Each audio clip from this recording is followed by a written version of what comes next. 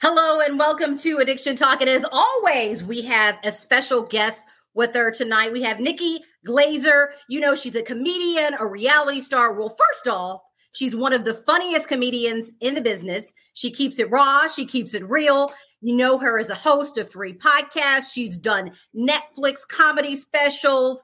And of course, her new e-reality series. Welcome home, Nikki Glazer. So she is here with us today. Thank you so much, Nikki, for coming in. I know you're a busy lady, but we're so excited to be able to share your journey. I am so excited to be here. I always love to make time to talk about things that could actually help people. I mean, doing comedy is great and a reality show, but I think it's once you've been through a recovery journey, like it's your job to like share it. And it's also part of my me staying sober and abstinent in some of my programs and the things that I've chosen to give up. Like it's part of that is service, you know, being of service. And so I always try to speak up about stuff that when I get asked to do these things. So it's an honor to be here. Oh, well, we are so happy to have you because we couldn't have picked a better month because it is Mental Health Awareness Month. And what I do like about you, Nikki, is that you have been vocal about this. You have been sharing your journey, talking about anorexia that you've battled, talking about depression and anxiety. So when we think about Mental Health Awareness Month, why do you think it's so important for you to be vocal, for people to see someone like yourself who's, you know, a celebrity who's saying, hey, I get it. I've been there.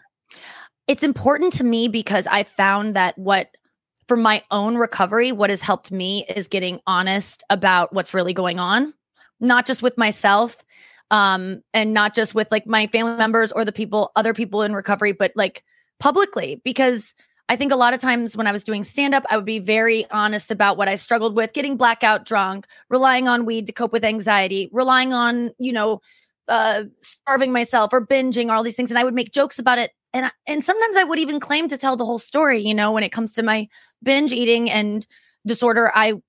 Towards the end of my struggle with it, where it got to the place where I was having to actually start dealing with it, I thought I was being honest. You know, I was saying, I would eat in bed. I would starve all day and then eat 7 protein bars in bed at night. But the real story, which seemed like I was admitting something very embarrassing, the real story, it was 17. You know, like that's the kind of honesty I'm talking about, where the honesty has freed me, because once you get honest about what you're really doing, and a lot of times we can lie to ourselves about our addictions, it frees you. It gives you a place to start from. You can't start tackling things until you get actually honest. And I think it's something I've always been good at when it comes to comedy. I think that's what drew me to stand-up comedy, was the fact that I could get on stage and say things that I've been thinking that seemed too dark or too weird, and people would actually like me for it.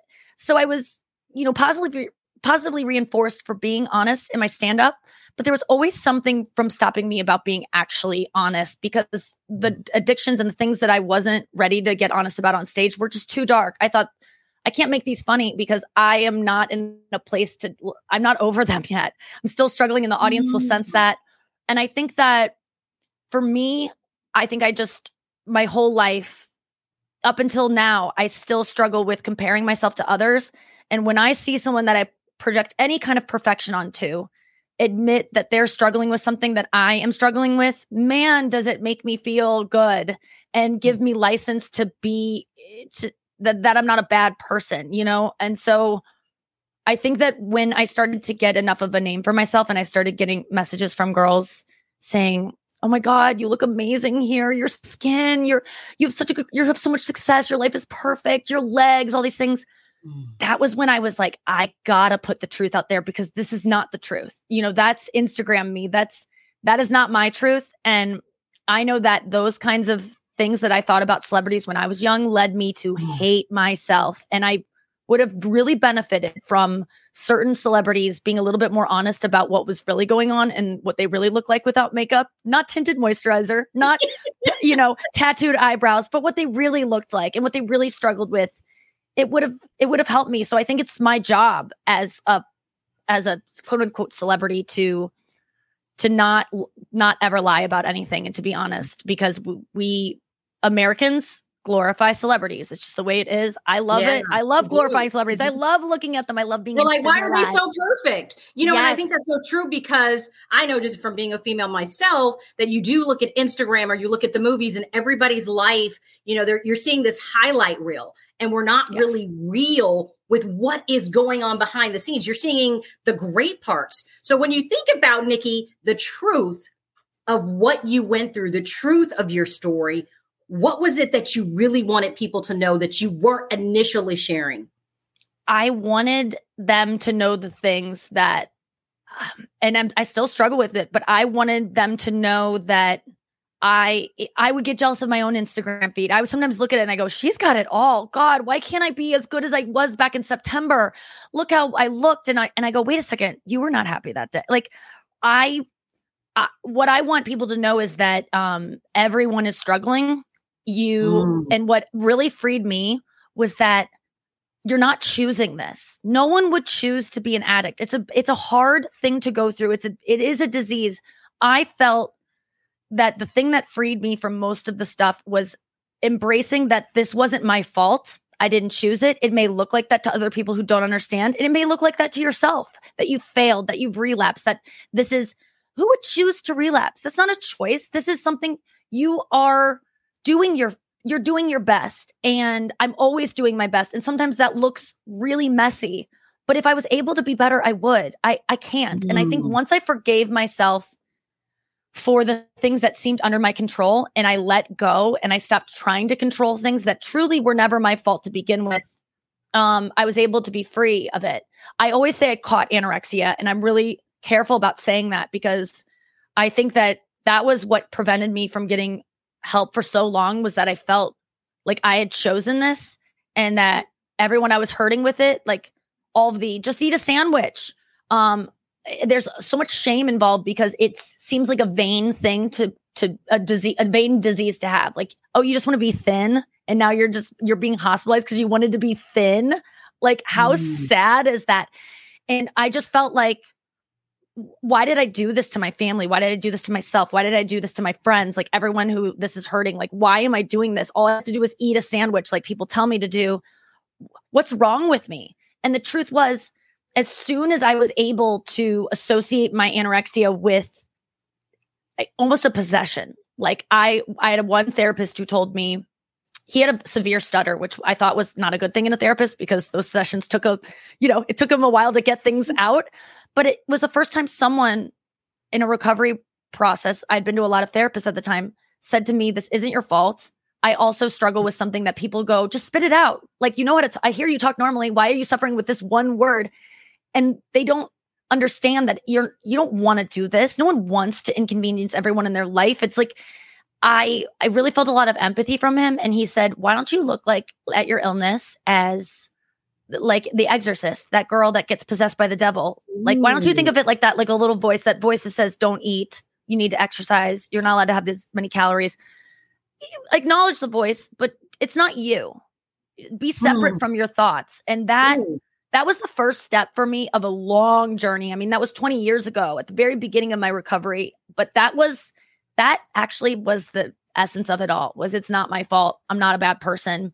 I am not a weak person. I'm just doing my best. And with what I grew up with, how my brain is wired, it is a mental and a physical disease. It is not something anyone would choose. You would be insane to want to be an alcoholic, to want to be a drug addict. Like, you're not choosing it. You're just in pain. And these are the things you're doing that are the least harmful. And it might seem like, wow, that's the least harmful thing I can do is get loaded. Yeah. What if you didn't have that? You might have done something way worse. Like, we're all trying our best. And I think as soon as you are gentle with yourself about that's huge, your usage or your relapsing, as soon as you go, look at girl, at least I guess you needed that. You needed that binge. Like you're ashamed that you had 2 weeks of not binging and then you did it. You must have been going through something. You know what? Yeah. It's okay. Forgiving yourself. It takes so much work and I still work at it. But the essence, it's having empathy for yourself that you're in pain. You're not trying to hurt anyone. You're actually trying to not be in pain. You're trying to get out of hurt. And the example that you use, Nikki, I love that. And when we think about The Exorcist and being possessed, right? It's not something that she wanted into her life. I mean, if we're taking that as an example, but it was something that she dealt with, and that almost not making that who she is, you know, Yes. but that's not who you are. It's something that you're dealing with, but it's not who you are. And I think there are so many misconceptions out there about mental health and addiction. And so many people don't get it. Like people, like you said, with the therapist saying, just get it out, stop eating, stop doing this drug. You know, what do you wish people understood that they don't understand about addiction? I wish, what I want addicts to understand and the people struggling is that people are always going to judge you. People are always going to say, just don't drink. Look at me. I don't drink. Just don't smoke weed. You're always going to meet someone who just does not struggle with that thing. Much like you don't struggle with a lot of things you see other people struggling with, we can always find someone that belittles what we're dealing with and makes it seem so easy and makes us feel like so lazy or so weak that we can't do it. But what I want addicts to mostly know, is that this is a practice in empathy for yourself and others. Like other people need empathy to understand you, but them not getting it is not, you're never going to fix that. I think it's about really accepting that yourself, not being mad at yourself. Something that really broke through for me that I always share, because the last addiction that I let go of alcohol, then I let go of weed. Then I started picking up bulimia. Then bulimia got too bad, so I put that away and I picked up weed again. Then I put down weed again because I had a boyfriend that didn't want me to smoke weed. Then I picked up starving myself and exercising. Then I broke my leg, so I picked up there was always something to fill the next thing.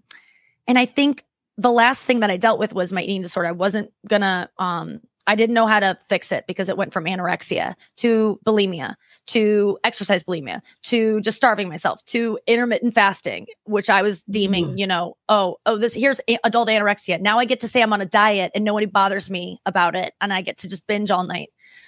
What I found when I was trying to heal from that I used actually towards pot. Like I gave up pot for the fourth time in my life last August. And I really feel a freedom from it in a way that I hadn't before, because I approached it differently in the same way I approached my eating disorder. This is something I learned in recovery.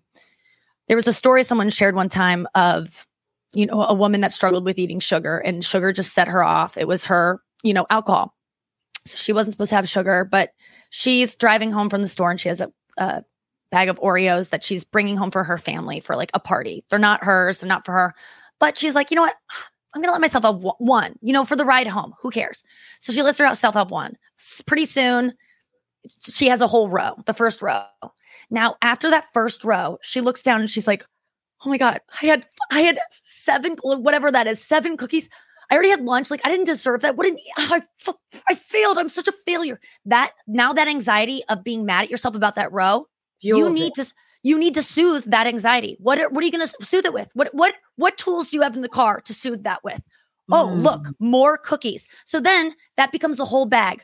Whereas if she just consumed that first row, which is a minor offense when it comes to a binge, right? A whole row of cookies. It's a little much. It's not a binge that's going to make you really spiral necessarily. So when I was trying to let go of pot, I said to myself, I need to start being gentle about my little missteps. So when I eat that row of cookies, when I have that hit of weed that seems like, okay, now I'm going to do all the weed. I just go, well, you need it. Oh God, that was okay. That was it. You know what? You must have needed that. You poor thing. Like you were going through something. So for me, that gentleness, when I was still struggling with weed, this is not about relapse. This was me being like, I need to let go of weed. How am I going to let it go? It wasn't working. I would try to give it up a couple of days and then I would go back. This was about, let me just change my tune about the thing that I'm trying to release. Instead of being like, I can't believe you're getting high again. It's the morning and you're getting high before you even get coffee. Now weed is more important than coffee to you. You've got a problem, Nikki. You're inhaling this thing and you're losing your voice all the time.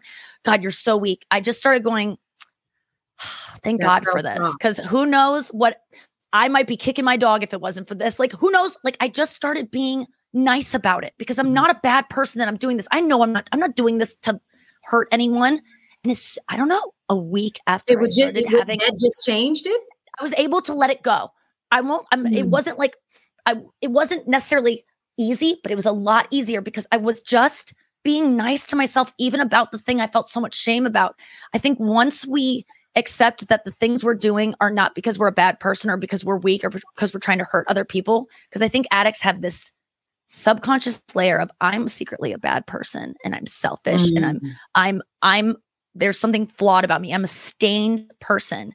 And when you give credence to that voice, that secret part of you that has low self-esteem, the only thing to soothe that feeling is more of the thing you're doing. And so when you truly can get to a place where you accept that you're just trying to do your best, which I always thought was just such malarkey when people would be like, well, my mom did her best. And I go, your alcoholic mother who didn't love you or ever say I love you, that was her best. And it really was her best. Some people are incapable of doing things. No one wants to be a bad mom. No one wants to be a bad friend. We really are all doing the best, and no one can judge your situation. Even if someone goes, well, my mom beat me my whole childhood. You had a great childhood and you're an alcoholic. I'm not an alcoholic. My childhood was worse than yours. You don't know what their brain might be different than yours. They might have had, you might have been traumatized at some level that they weren't. Like, no one gets to tell you, well, if I'm okay, then you should be okay. You have a specific makeup based on your nurture and nature, your brain, and the way you were raised that made you who you are. And it is not your fault. None of it is. I think that's huge because, as I hear you say that, because there's so many people I know who are going to watch this on replay or who are watching right now and say, I felt like this is my fault. And I love how you said, even how I talk, your self-talk, and giving yourself that grace in that process can be really, really, really huge. And, one of the things I wanted you to talk about, because you kind of explained how you went through different, it was different coping mechanisms. It may have been the alcohol and then different coping mechanisms. At the underlying, did you have to also, because we know mental health and addiction and all that go hand in hand. Did you have to deal with the emotions or the things that were causing you to feel like that? Did you ever have to dig deep to kind of process that part of your life? I did. And I definitely, did, work around that stuff. I was always in therapy. I was always treating depression as a separate issue, which I do feel it is, because I'm always going to run a little depressed and a little anxious because the way my brain neurologically is set. And I do have tools to combat those fears and those, feelings of insecurity. But I think that when we connect the two of like being depressed or having low self-esteem or childhood trauma, whatever it is that's why I'm drinking. That's why I'm doing this. Yes, it is, but you don't have to heal the trauma to make this stop. It doesn't, because because healing trauma sometimes it's unhealable. I mean, sometimes and then what are you supposed to do? So be an addict the rest of your life? It is related, but it's not completely the cause. It can affect your, obviously, anxiety, like can affect you reaching for substances.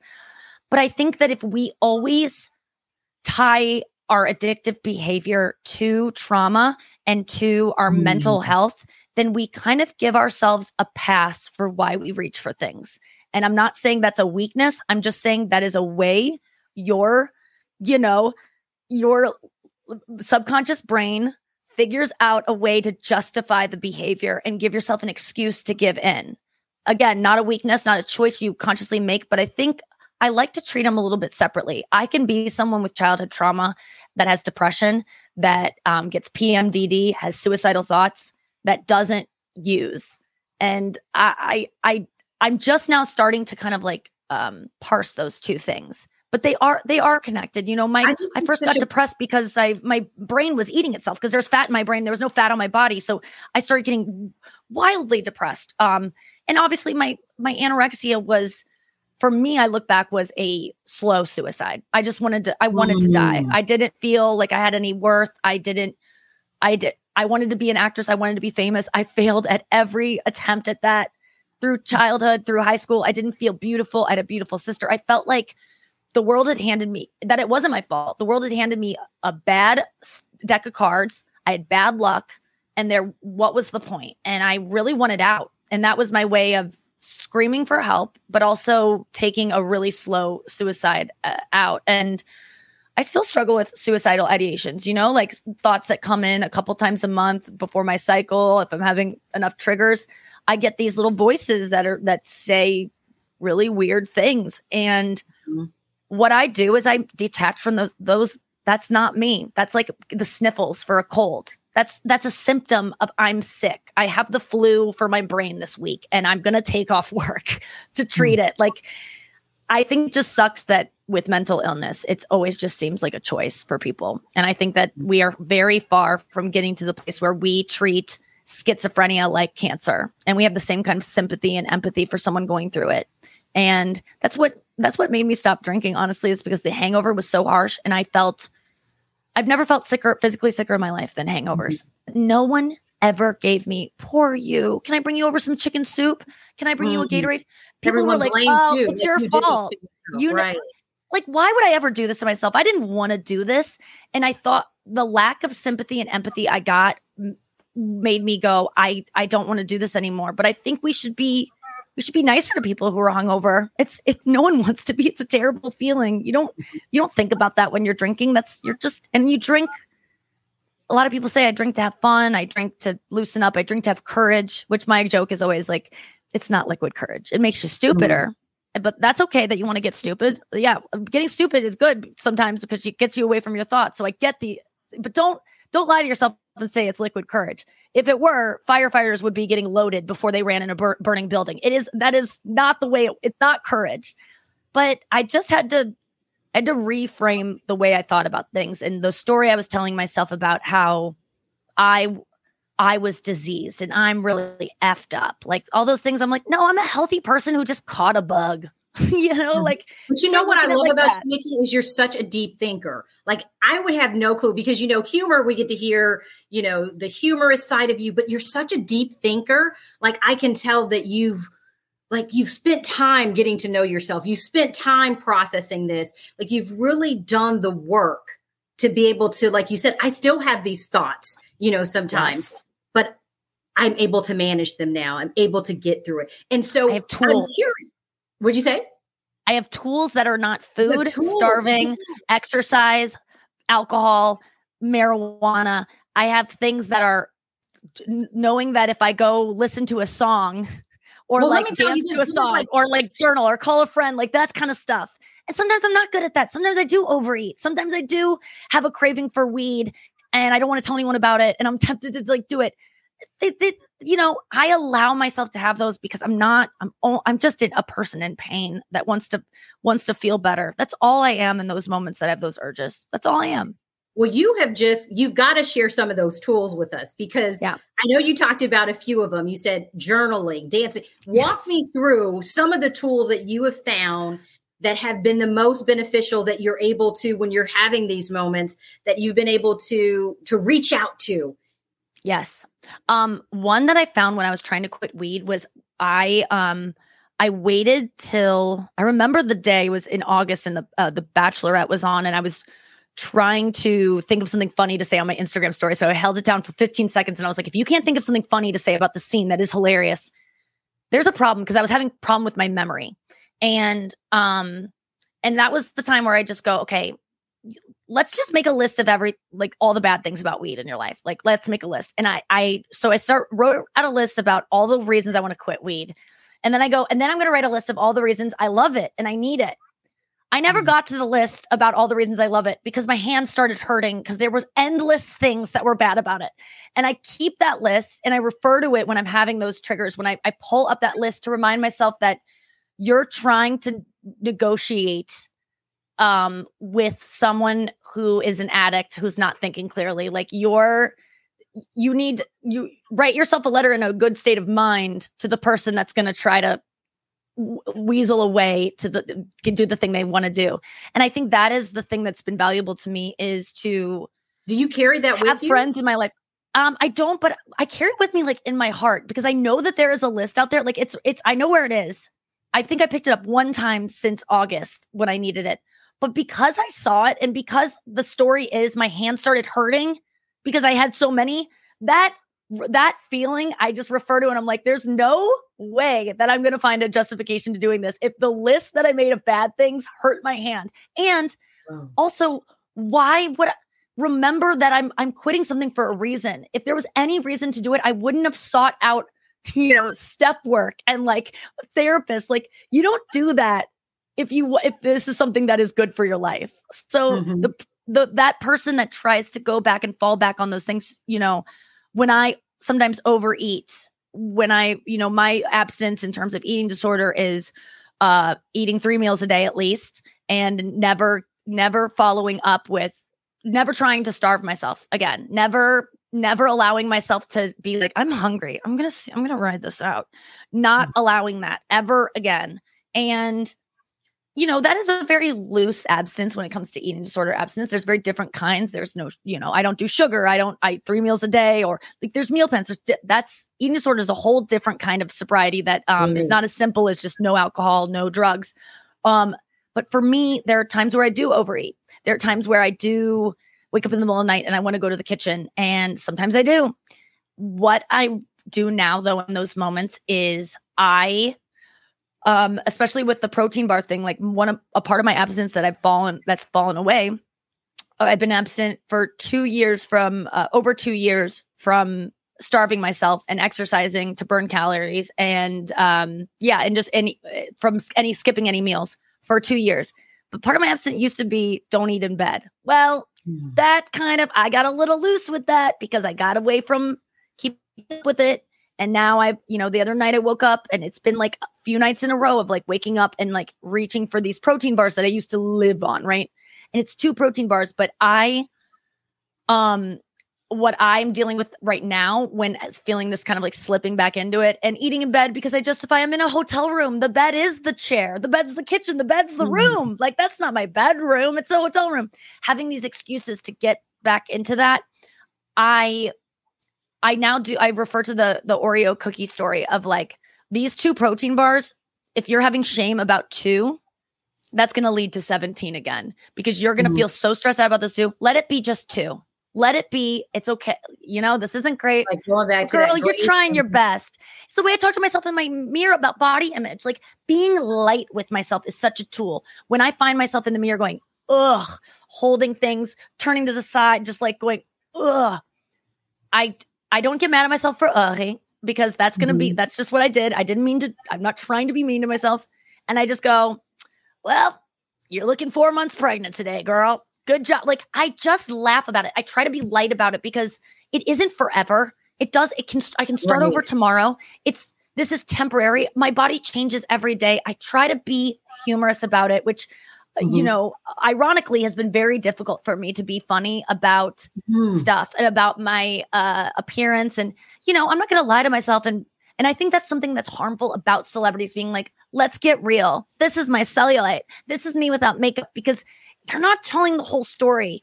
And it is okay to be like, I hate my body today. And you might be thinner than the person you're saying that to. That's not the greatest thing to put out there. It's going to make them maybe feel bad. But sometimes you're so diseased. You're like, no, it looks good on you. Usually when I feel fat, I'm depressed. Something's going on. It's not about the fat. Something's going on with you. But it's okay to not like your body, to be mad.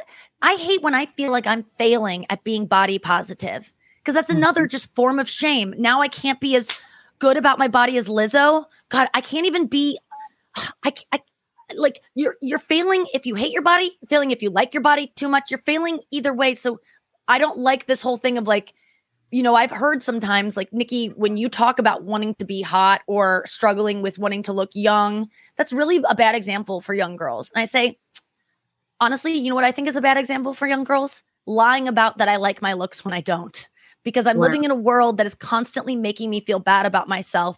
And if I'm not denying my feelings, they might be wrong and not a good example. But for me, the best example I can have is honesty about how I feel. Yeah. And that to me that's huge. I mean, I think first of all, so Nikki, girl, you can tell your whole story. I don't even know if I need to be here because you got so much information. I talk so much. I'm so sorry. No, Nikki, I'm like, it's so good because I'm just like, I feel like I'm watching like an episode of your show or something, and I'm listening to just like a wealth of information and giving us so much insight and transparency. So I wanted to touch on a few things. You mentioned humor.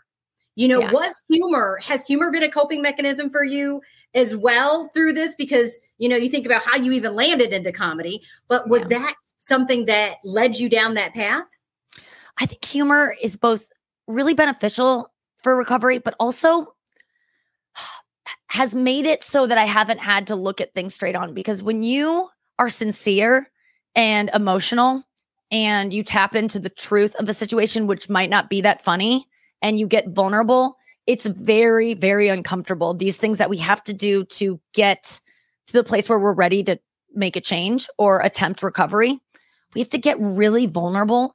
And that's not funny. And I feel that stand-up, a lot of times when I got recovered, I got really frustrated with comedy because I was like, I have to make everything a joke. And sometimes I just want to say the truth and not have to be like, I'm just kidding. But I'm like, it just, there was that special Nanette that I really loved. And a lot of stand-ups were like, that's not stand-up. Blah, blah, blah. They got so mad because she pretty much said I forget I don't mean to misgender what is their name? Fuck. Sorry, I don't mean to cuss. Oh, no, girl, anyway, that's okay. That's okay. The special that comedian talked about how they were sick of making everything a joke because it takes the air out. It makes everyone go, oh, okay, good. I'm not uncomfortable. Guess what? Recovery is uncomfortable. The reason we reach for things, or at least I can only speak for myself. The reason I reach for food or starving myself as anything is because I'm in deep discomfort with the feelings I'm feeling and I want to release. And I feel like comedy I loved comedy so much because I got to tell the truth, but then I got to just take it back. And it was like this release. Yeah. And so I just got resentful of it after I got recovered from starving myself and eating stuff because I thought, you know what? I think it's not honest. It's like, It's fake honesty. It's not telling the whole truth. It's cutting the tension. It's kind of like a drug. Like it's going like, I'm deeply uncomfortable with what you just said, but it's just, oh God. Okay. She's kidding. Like it's the safety net that just takes you out of discomfort. And we are so scared to be uncomfortable. That's why we pick up our phones right away with the second, like, you turn to things constantly. We're not wrong to do it, but there was something that was avoiding the truth about stand-up that made me kind of annoyed. And I maybe got in a little bit I got a little too preachy at times with my stand-up because I was like, I don't need to be funny anymore. I just want to tell the truth. And listen, I don't have any degrees. I'm just a dumb comic. So I do think comedy is helpful though in, like I said before, when you see yourself in your reflection and you don't feel good about yourself, just being like, well, you look like a dude today, Nick. And it's like, that's not, I'm not being mean about it or like, wow. Or if I say to myself, oh God, you're disgusting. I just go, whoa, someone's being a little mean to themselves. Like being gentle about it, being funny about it. I love that. Well, you know what's interesting? Don't be mean to yourself because then I'm being mean to myself without being mean to myself. Like try to get to a place of like, well, all right. Like just like that acceptance. Yeah. And then you get down that spiral. But I want to touch on a few other things because I know I've kept you a little over time, but this is so good. I don't mind. So one of the things I think about is a lot of people, we've heard a lot of comedians who've either, may have died from overdose or been in rehab and things like that. Do you think we're talking enough about it in the comedy community? Because you brought up a good point, because a lot of times we're touching on subjects, but then we can go, oh, we're not that serious. It's not that serious, that kind of thing, and make light of it. But do you think we need to have more of that open discussion in that comedy community because many people are struggling?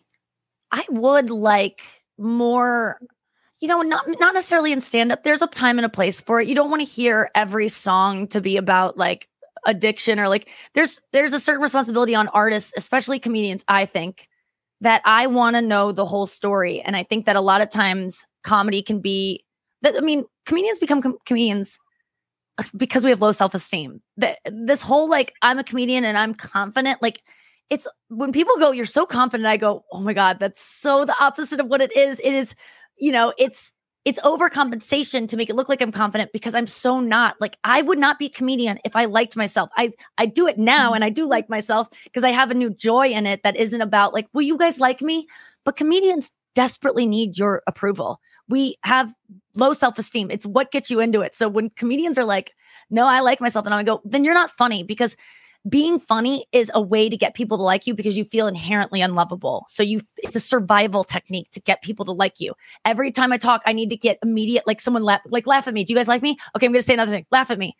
I'm starting to play music, and I can only become a musician now because I'm comfortable with I don't need you to like me right away. Before I was like, how do you play a song for 4 minutes and it's silent and you don't know if they like you during the whole thing? You have to wait till the end. And then whether or not you did well, they're just going to fake it anyway. They're not going to be honest with you.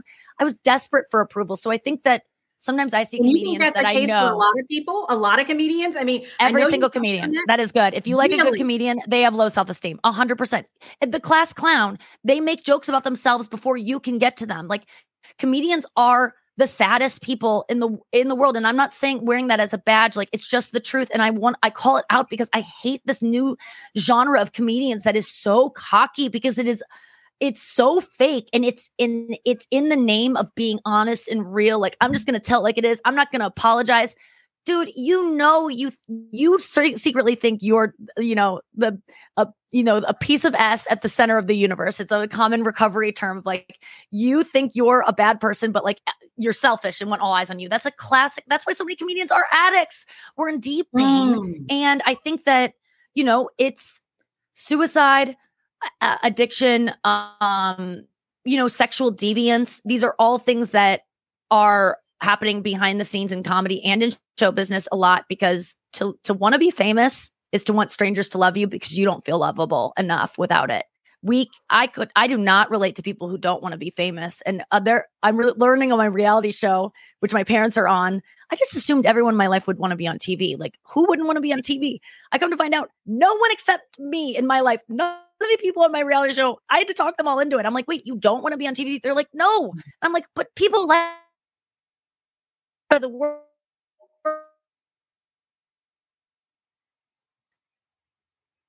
Oh no, I think we went out here for a second. I'm not sure if we can still hear you, Nikki, or if you can still hear me. So hopefully we'll be able to get you back because you were in the middle of a really good story. So I'm hoping that it's just on my end as we're sitting here listening to Nikki share more of her story. I mean, she's brought up some really interesting points as, if we've been here today. I'm not really sure if she can still hear me. So hopefully, if you guys can, let's see if people can still hear me. If you can still hear me, please drop a 1 in the chat. We want to see if people are still able to hear this interview. I think Nikki has frozen at this moment, or it could be that I've frozen at this moment as we were in the midst for the best. Oh, wait, I'm back. You're back. You know what? I'm just talking and I'm like, wait, can they hear Nikki or can they hear me? I'm not really sure. We talked about this before the show. We were like, if something bad happens, it's like, you know what? Actually, that's like a little bit of a relapse. Like, I'm accepting it. It wasn't our fault. We didn't want that to happen. My internet, I chose the greatest signal I could. It wasn't the greatest one. You know what? Things are going to happen. I forgive myself for it. We don't, things like this. Like, I think that a lot of times celebrities, when I misstep on a thing that is a lot of pressure, I freak out. Like, I remember right when I was entering into recovery during pandemic, I did an interview with Conan for his show, and I forgot some joke that I was supposed to say that I was like excited about, and somehow I forgot it. And I beat myself up all day. Like, how could I forget? You're so stupid. That was the one funny thing you had to say. You forgot the only funny thing you had to say. You forgot. Like, what an idiot. Why are you even in this business? Like, you weren't even funny. Conan's going to know you're a fraud. He's never going to have you on the show again. I was living with my parents at the time, and they looked at me like, what is wrong with you? Like, it sounded good to us. And I'm like, I beat myself up all day long. And now when that happens, which it used to happen all the time, I miss one, I flub a line, I forget a joke, I say the wrong thing, and it doesn't get a laugh. Now I just go, I didn't want to forget that line. I didn't want to, if I could have a choice, I would have done it right. So this whole thing of like, you're stupid, like, it wasn't your fault. If you could write the tale of your life, it would not go the way it's going. Right. Therefore, your life, the things that happen to you and the choices you make are really not your fault. Like, I don't believe that, when I make a mistake, even if I do something that seems very intentional, like let's say I say something really mean to my partner and I want to hurt him, that isn't even my fault. You know why? Because I said that thing because I felt backed into a corner like a dog that bites something that they're scared of. Like, it's just my instinct to lash out because I got scared in that moment. It was an instinct that I didn't predetermine to do. I forgive myself for messing up and for not being perfect because God, I wish I was. It's never going to be the way. You know? But man, do I still think that some people are. I mean, that's the thing. It's such a fallacy. I still, even though I know they're not, because I've seen it, yes. I still get into the mindset and it's going to follow me the rest of my life. I accept it. I am going to go down wormholes on Instagram and compare myself to people on there, and it's going to feel bad. Yes, I'll get better about it over time. And someday Instagram won't exist. There'll be some other platform, but that's okay. I'm doing the best I can. Sometimes I need to soothe myself by going on J-Lo's Instagram and comparing myself to her. Sometimes that I need to hurt myself in that way a little bit and acknowledging that is the least harm I can do. That's better than literally cutting myself, which used to be a tool that I used when I was in pain. Now I go on J-Lo's feed, and that is a less messy and harmful way of hurting myself. And you know what? It's not the best. There are better ways. But in that moment, it's all I can do. I think there's so many golden nuggets from your story. And I want to give you, like, if there were 3 lessons, that you wish that people would take away from what they've heard from your story, what would they be? What would you wish as you're looking, even listening back to yourself, 3 to 5 things that you'd say, hey, I wish I had paid attention. I wish I had done this, or here's what I hope people will take away. Number 1, nothing is your fault. You're trying your best. No one would ever, even if you're like a really bad person, you didn't choose the brain that made you an evil person or to have the things that you're into that you're so ashamed of. You didn't get to pick your brain. So sorry, it's not your fault. Number 2, recovery sometimes you're not going to get struck sober. You're not going to go suddenly like, I want to be sober. It might be hard. But you know what is really hard? Waking up every day hungover and going to work, hiding your cleaning toilets with throw up in them. That's hard. The addiction is hard. So you're not someone who can't do hard things. Living with a secret addiction is hard. So you are doing something hard already. Okay. So when you look at like overcoming something, it's too hard. I can't. Girl, guy, person, you're someone who is functioning and still alive with an active addiction. Boy, that sounds hard to me. So you can do hard things. This is just a different hard thing. I think so much of me was just waiting, going to, the meetings I was going to, waiting till it just seemed like a good idea to stop starving myself and to start eating breakfast, which, by the way, no woman I've ever known in my life eats breakfast. It's always skip breakfast. So I'm going to start eating breakfast. No, I won't. Yeah, right. But I was waiting for some kind of sign where it was just like, epiphany, right? I want to eat breakfast. Guess what? That never came. You know what did come was a day where someone I was working with about getting abstinent said, this is going to be uncomfortable. And you could always go back to the way it was. Why don't you just try something else? And I think that's the third thing is like, it's not going to be easy, and you can always go back to the way you were doing it. Trying something new, and it is one day at a time. And sometimes when I hear one day at a time, I go, that's too long. Sometimes it's 1 minute at a time. Okay, I won't binge for the next 4 minutes. Let me put on a song. At the end of the song, I can binge if I still want to. And then I go, well, let me try 4 more minutes. Sometimes it's 1 second at a time. 1 day at a time seems like sometimes I'm like, I don't want to go all tomorrow without smoking weed or whatever it is. So it really is about not waiting for it to seem like a good idea and knowing that you can always go back to the way it was, and if you knew, and that's, you don't have all the answers. And that I think a lot of times addicts convince themselves that like, I've tried everything. I'm different. You are not, you're a special person. Your disease is not different than everyone else's disease. I used to think, yeah, those people can recover and eat breakfast and still be the size they want to be and eat 3 meals a day and not starve and not exercise. But I'm different. I have to do that to be happy. No. That wasn't, I was not unique. I thought my disease was, I wish I could be normal, but I can't. You're not unique. There's always someone who when you start opening yourself up to stories of recovery and people's stories, you realize that if they can, you can. And that's so good. I really think that kind of, we all have low self-esteem, I think, as addicts, but there's a part of us that feels like, no, I'm different. This is just the way I am, and I'm different. It's good for you, but I can't. And And honestly, anyone you look at who drinks or you look at as a user of this thing you want to do or used to do or trying to give up, and you glorify them and think, well, Hunter S. Thompson or Doug Stanhope, there are different comedians that you're like, I'm going to be a comedian who doesn't drink. I'm going to be so lame. You're not getting the whole tale of that person's life. I don't know those people's lives that I just mentioned, but when I look at someone that I go, oh, she's doing a diet, a cleanse, she looks so good, I should get to do it. No, you don't get to. Girl, you had your fun with that stuff. It's not, you can't handle it. Some people, that's just not for me. I can't, just like I can't play football. Like some things aren't for me. Just because that girl gets to do a juice cleanse, I don't get to do it. And that girl looks a lot happier. I know what being on a cleanse is like, or starving myself or doing a diet feels like.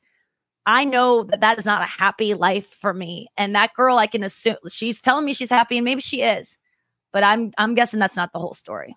Wow. Well, I think this has been amazing. Somebody just said, please keep sharing your story. This has been one of the most inspiring talks I've heard. Nikki, so nice. I'm just so enthralled in your story and just the golden nuggets that you have dropped. So as we end, I just want to say, first of all, thank you.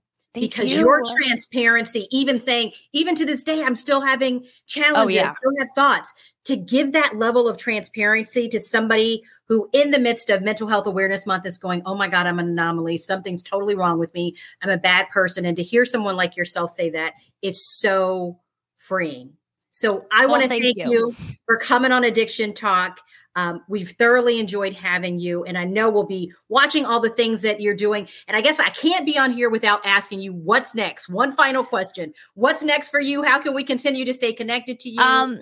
My reality show on E is really my attempt at getting very real. We don't get into my addictions a lot, but you're not going to see me. You're going to see me looking rough. You're going to see me looking like scenes where you're like, is she on meth? Like there are some scenes where I'm like, that looks like a mugshot photo of like, I look like Nick Nolte with a DUI photo. Like I really got real. I was trying to be the anti-Kardashian of like not getting full hair and makeup to go to visit my parents. Like just really trying to keep it real on reality TV. So I think people will really enjoy my E show that's on every Sunday night at 9:10 or 10:09 Central. And it's called Welcome Home, Nikki Glazer, ? And then I have a bunch of Netflix specials, a Comedy Central special. And I also do a podcast every single day that's very, very much like what we just did, called the Nikki Glazer Podcast. And I do it with my best friend, who is also someone who talks very openly about mental health and all this stuff. And that's just been the most healing thing, because I'm very real on that. And then also I have a special coming out on HBO this summer that you can check out. Okay. Well, so many great things. And if you're someone who's struggling tonight, we do have a number at the bottom of your screen. There will be somebody there to talk to you. And thank you again, Nikki. And we wish you all the best. And that's going to do it for another edition of Addiction Talk. Thank you, Joy.